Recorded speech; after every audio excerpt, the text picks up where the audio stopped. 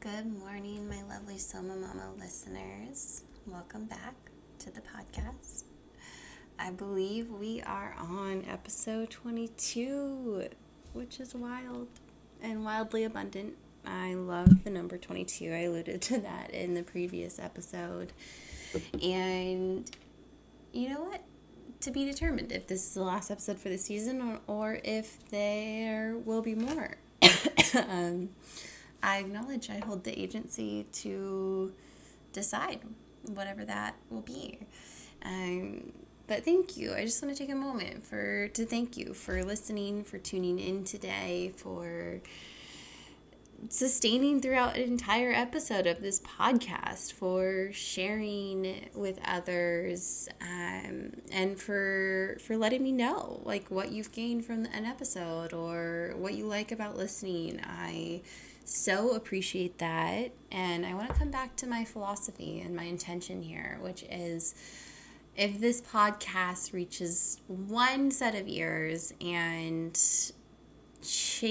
alters that person's perception or validates that person's experience in some way, shape, or form, then my goal has been met.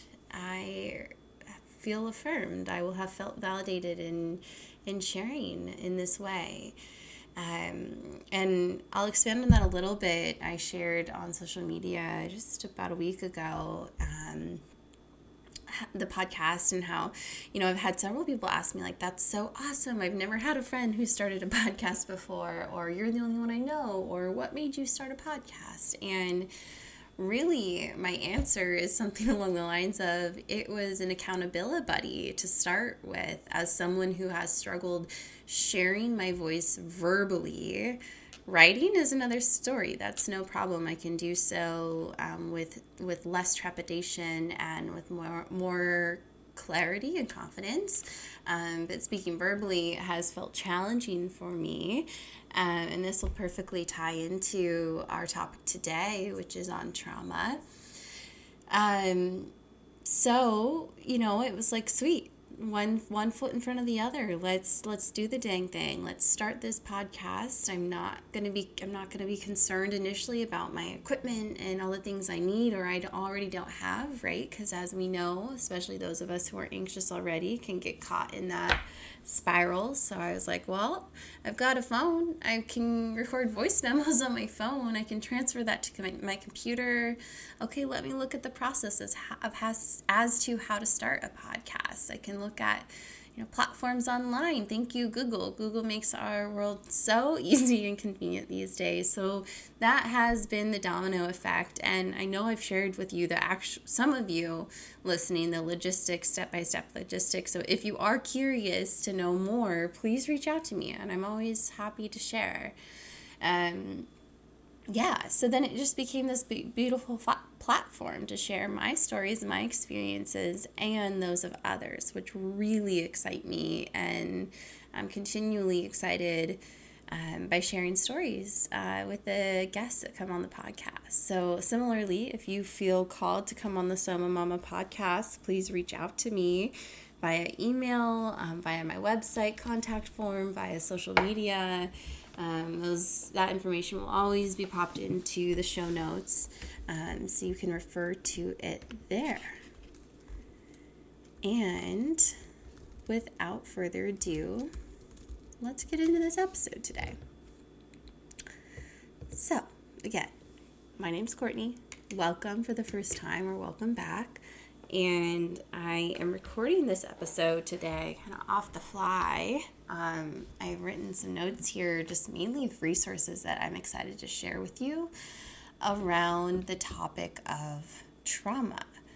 And I will do two things in this episode. I will share with you my experience with some big T, little t traumas, and I will also share with you resources and modalities that have come into my life in my own self-healing process, with the hope that maybe they will resonate with you, maybe they will be of interest to you, maybe they will just inspire your own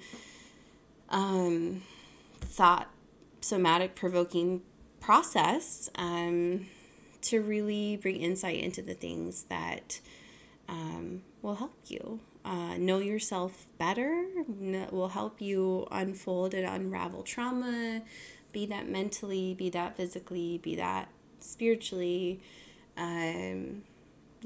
There's so many ways.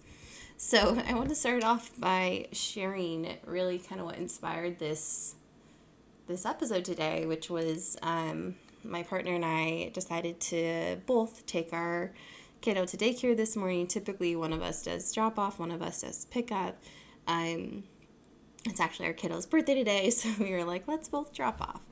And as we were walking out the door, even before then, our kiddo, it's been a tougher transitions for him, so he does the old koala bear cling, like as you, or as I am about to leave, and he starts crying or tantruming, and for those of you who are parents and have gone through that, it's not the most easeful process by any means, but there's so much trust and surrender and knowing that your kiddo is in good hands, and also is in their own process and experiencing these emotions that are very normal, and right, separation, sadness, separation anxiety, those are very, very normal feelings to be validated from the parent to child perspective.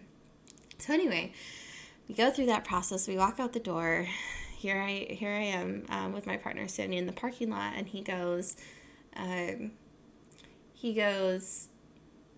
feels, what did he say? He goes, it feels good, doesn't it?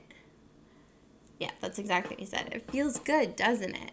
And immediately, like, it was so quick, and I was quick to realize too. So instead of reacting, I was like, I looked at him with this bewildered face, and he was like to have someone love you so much, they don't want you to leave.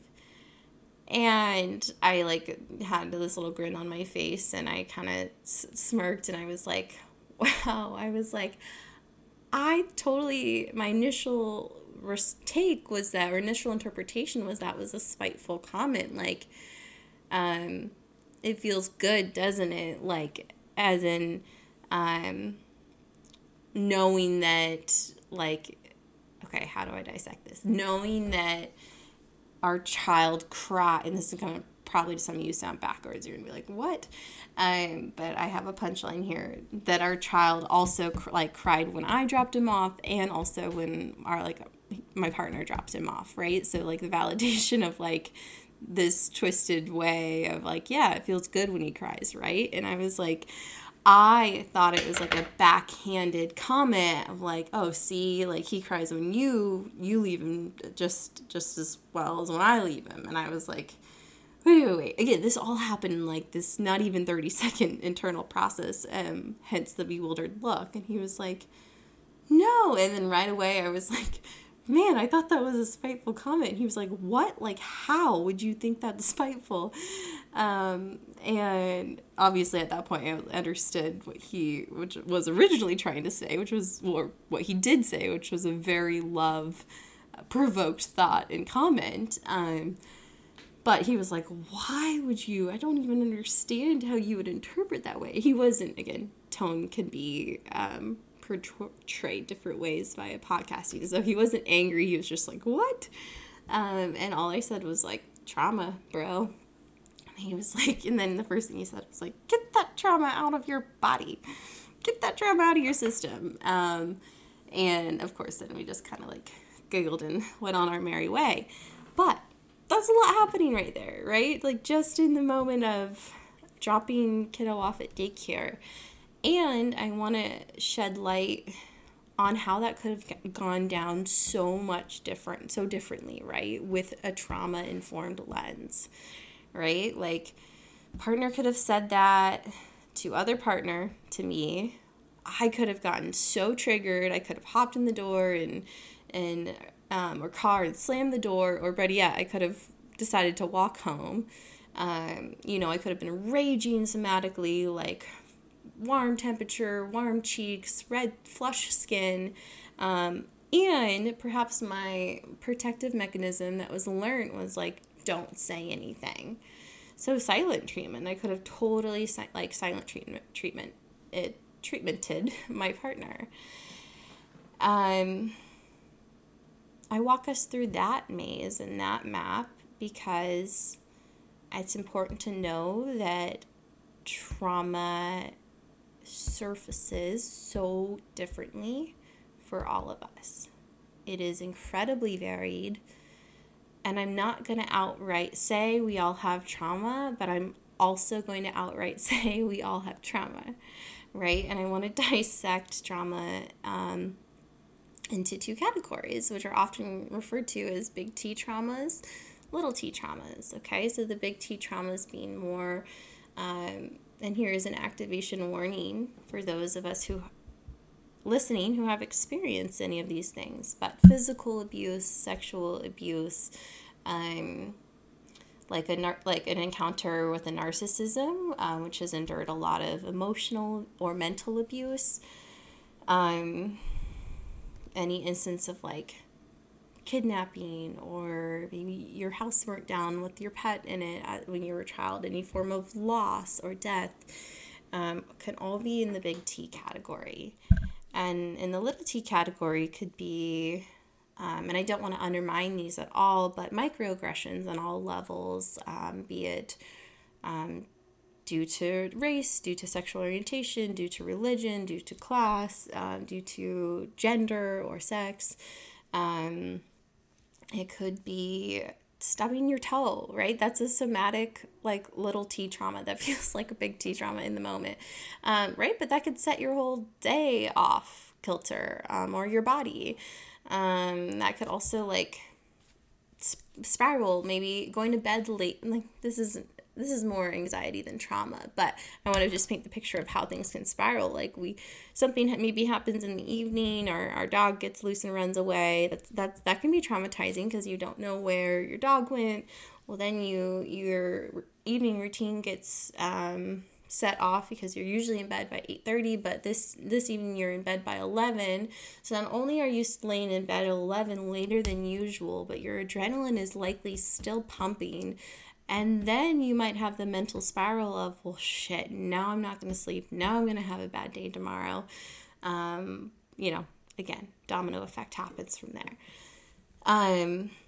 So I will also name that the word trauma can be activating for some folks, right? It can feel like, trauma, what are you talking about? I don't have trauma. Or it can be like, ooh, I know I have trauma. That word is activating. I don't want to talk or hear about it. And just with a large amount of grace and compassion, I want to validate those experiences, those two experiences, right? As well. They are both equally as important, and they're a part of everyone's journey, be it in this lifetime, dealt with or not, in unraveling and unfolding trauma. So I'll continue just sharing anecdotally a couple more examples for you, just in an effort to, like, for one, for you to relate, but two, for you to kind of get the gist of this whole trauma thing, and the lens that I've brought, and the way in which this lens has helped me understand and dissect my own life. So another example for you here is, this was about a year or two ago. We had a friend visiting. We took him out to breakfast, and my partner and I and our friend. And on the way home, right, this is like less than 10 minutes from our house, I thought that my partner was driving. I wanted him to go one way, and he decided to go another way. And there was some bickering to be had, like, this is the way I'm going to go, like, don't backseat drive, blah, blah, blah. And in the moment, cognitively, I knew, like, this is childish. I don't want our friend sitting in the backseat to think that these are the things we argue about, which, in all honesty, does tend to be the very menial things. But in my body and in my emotional experience, I was experiencing like visceral rage. I got so mad. I mean, I sealed my lips, but inside I was so mad. And what I wanted to do in the middle of the like intersection stoplight that was very heavily trafficked was to just get out and run home and not say a word and not explain. And as I look at that now, that represents the need for safety and security and protection. And Dr. Bessel van der Kolk has a book, The Body Keeps the Score, that I've referenced before on the podcast, and I bring it into context here now, because both he, Dr. Bessel van der Kolk, and Gabor Mate, who's just released another book, which I'll link in the show notes along with his documentary, The Wisdom of Trauma, advocate on behalf of the body holding the wisdom, the body quite literally keeping the score, right? So in that moment where I felt so powerless and angry in a car, it's likely because that reaction felt so unwarranted, and I don't want to discredit it by using the word unwarranted, but it almost as if it came out of nowhere. Like, why am I so angry that my partner decided to take another way home? And this also, depending on the individual, could be dissected in so many different ways. Like, maybe it's that I felt powerless and that he or she or they didn't listen to my voice. I didn't feel heard. I didn't feel seen. I didn't feel acknowledged. That wasn't really the instance in my case. It was that I connected times in my life when I felt powerless in a car, right? So it helps to bring in the context, the environment. And that was as a child with my father. And this is not in any way to speak ill of him and his own life journey, but he is an alcoholic.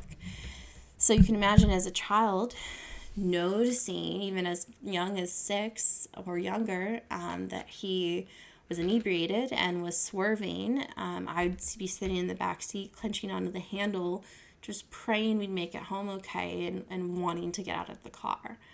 And I also want to point out here, like, this is also to signify the wisdom of a child, right? Like, as adults, sometimes we think, oh, they don't know. No, they know. Like, even if they don't know, like, what alcoholism is or why mom or dad's driving funky, like, they know in their body, in their experience, somatic experience, that something is off, that something feels different, that something might feel unsafe.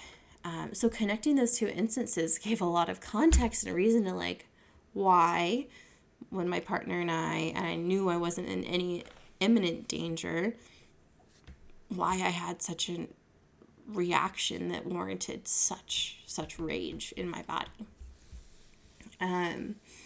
Switching gears a little bit, another one example that I have for you is talking about my episiotomy. So I had a child,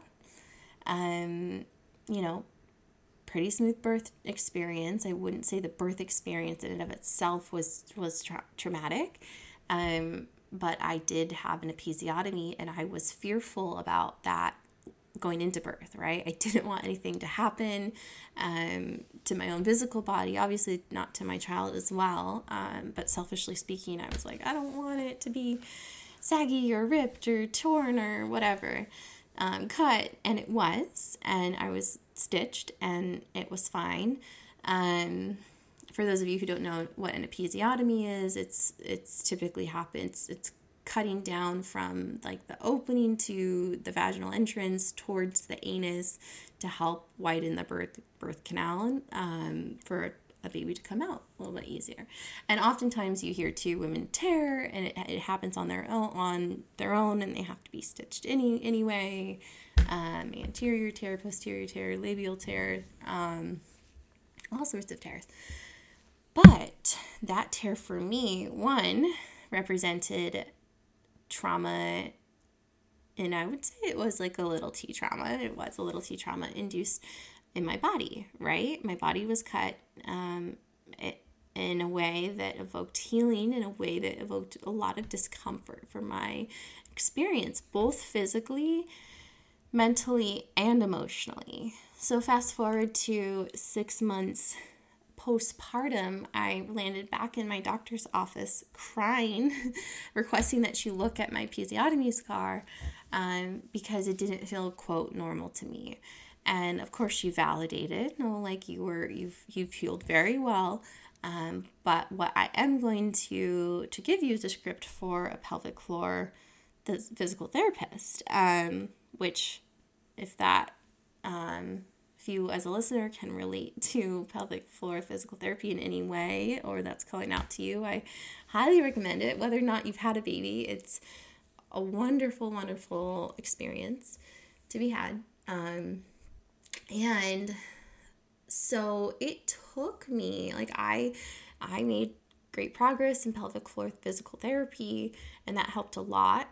And it also took my own like self-compassion, my own healing, my own talking about this to help normalize it and kind of relieve the episiotomy experience from my physical being, right? Like letting this energy release from my body to help heal that. And, you know, that's the thing with trauma and with healing. We can't put a timestamp to it.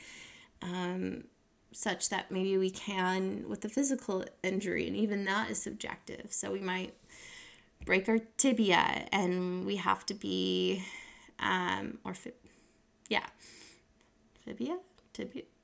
tibia. I always get them because it's tibia, fibula. Anyway, and we have to be in a cast for, the doctor might say 6 weeks, and then, you know, there'll be like a procedure for care after that. But with trauma, that's not the case, right? All in our own time, all in our own way. So here's where I'll transition to talking about a couple modalities that I know about, that I've tried myself, and that might be helpful for you. You may have already experienced them. Two of which are called, one EMDR therapy, which is eye movement desensitization reprogramming. Again, I'll link this all in the show notes. And then brain spotting. So it basically integrates both hemispheres of the brain, and then also some sort of sensory input, such as tracking your eyes or feeling buzzing or sound, to help tap into the subconscious. So it can be fear evoking to go into the process because you're anticipatory of what will come out of it in terms of trauma being uncovered. But the process itself is not, it's very simple, and you almost, from a logical perspective, you feel like, how is this going to work? Like, what's actually happening here? And what often happens is the surfacing comes after your therapy session or after your EMDR session. So it might come to you randomly that afternoon. It might come to you in a dream. You might wake up. And here's where it can feel scary, because we don't know what our somatic response might be to that trauma resurfacing, right? So it could be tremors, it could be sweats, it could be fainting, it could be crying, it could be screaming.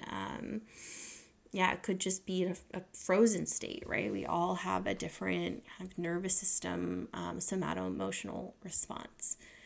The second is what I am a practitioner in, which is craniosacral therapy.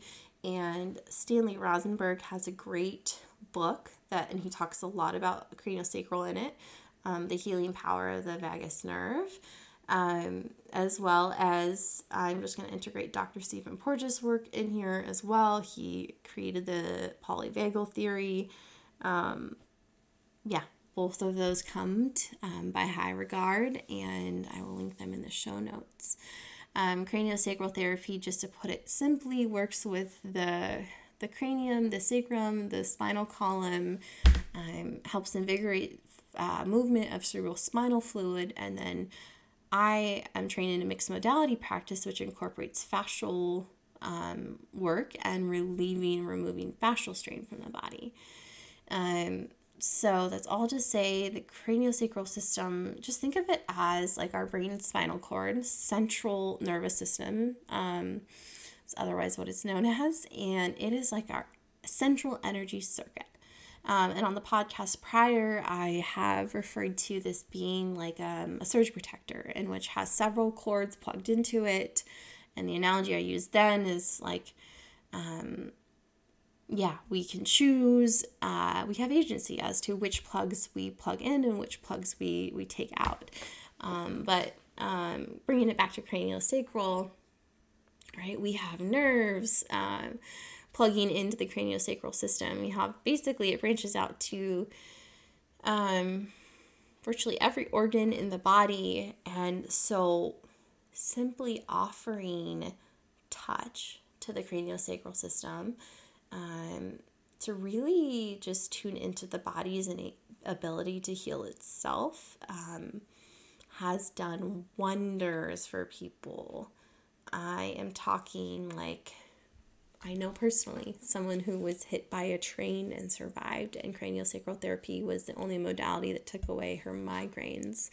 I know babies with tongue ties who have had their tongue ties relieved through craniosacral fascial therapy. I know folks with high anxiety or depression who have received abundance of benefits just from craniosacral therapy alone. So these are just some examples to leave you with. Let's see. Yeah, last but not least, just a couple more resources. Of course, these will all be in the show notes. One of which is Louise Hay's work, who is now deceased. She is a wonderful, just scholar and being, and she combined emotional manifestation with physical manifestation. So she has this book called Heal Your Body A to Z, and it'll talk about, she lists like so many different physical ailments or diseases, maybe even injury, and then she lists the emotional connection, emotional tie to it, and then she also offers an affirmation to kind of help neural reprogram that emotional pattern, and some might call it a limiting belief that's embedded within our soma, to help us reprogram that and rid of that. Last but not least, another book that came to mind and within this topic is Full Catastrophe Living by Jon Kabat-Zinn, which is a wonderful, in-depth read. Just living in peace and harmony, creating that in our own lives, because we all can. It is available for each and every one of us. We are beautiful, sacred gifts to this earth. I was just on a call on Sunday, and it was actually with Colby Zwolowski. Yes, and she writes 1 Degree Revolution. I will also tag that in this episode. Just about how so many sperm were released to create us, and we were the one, we were the one that was met with the egg that was created. Like, that divine timing, that divine creation is truly magical, because there's like millions of like sperm that are released. Truly, like, just marinate on that for a little while. Like, how even in the depths in this lived experience of your sorrow, of your grief, of your loss, of your self-loathing, realizing how wonderful, beautiful, special, and sacred you are. All right, folks, I will leave it off there today. Please reach out if you have any questions, comments, requests. You will find my contact information in the show notes, info at soul2soulwellness.com, SOLE to SOUL, or Soul to Soul Wellness LLC on Instagram. And I look forward to connecting with you soon. Bye.